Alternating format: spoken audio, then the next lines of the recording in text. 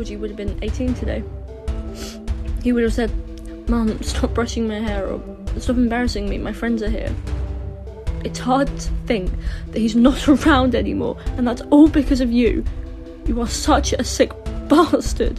How dare you sit here and beg me for forgiveness? I have no words left to give.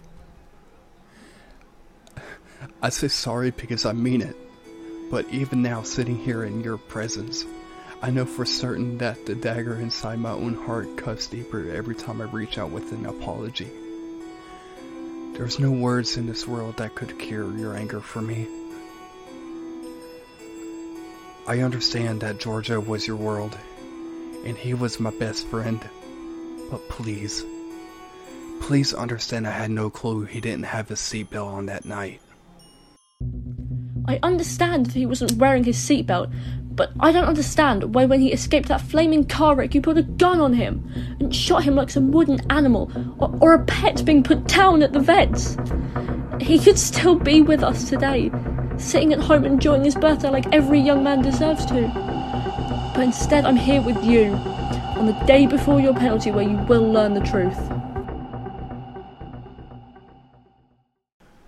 You want the truth, do you? Well, here's the truth. Your son was the most intolerable human being I ever met. Always talking about my parents take me here and my parents take me there. Always showing off the latest things. Things which my family and I struggle to have because we have to pay just to keep a roof over our heads.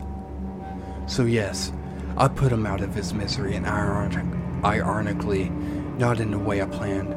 And I was actually going to take him in the park and kill him under the bridge. But instead, people got in the way, and so we went out drinking like a normal Friday night, and then on the way back I drove him right into a lamppost and smashed that car.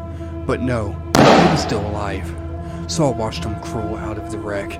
I watched him crawl out of the wreck and put the bullet right through his head and felt me. I would do it 1,000 times all over again. You are a monster, Lucas Stevens. A horrible, evil monster. Good luck with your sentence, and I hope you feel it all as the chemicals flood your system and burn through your veins.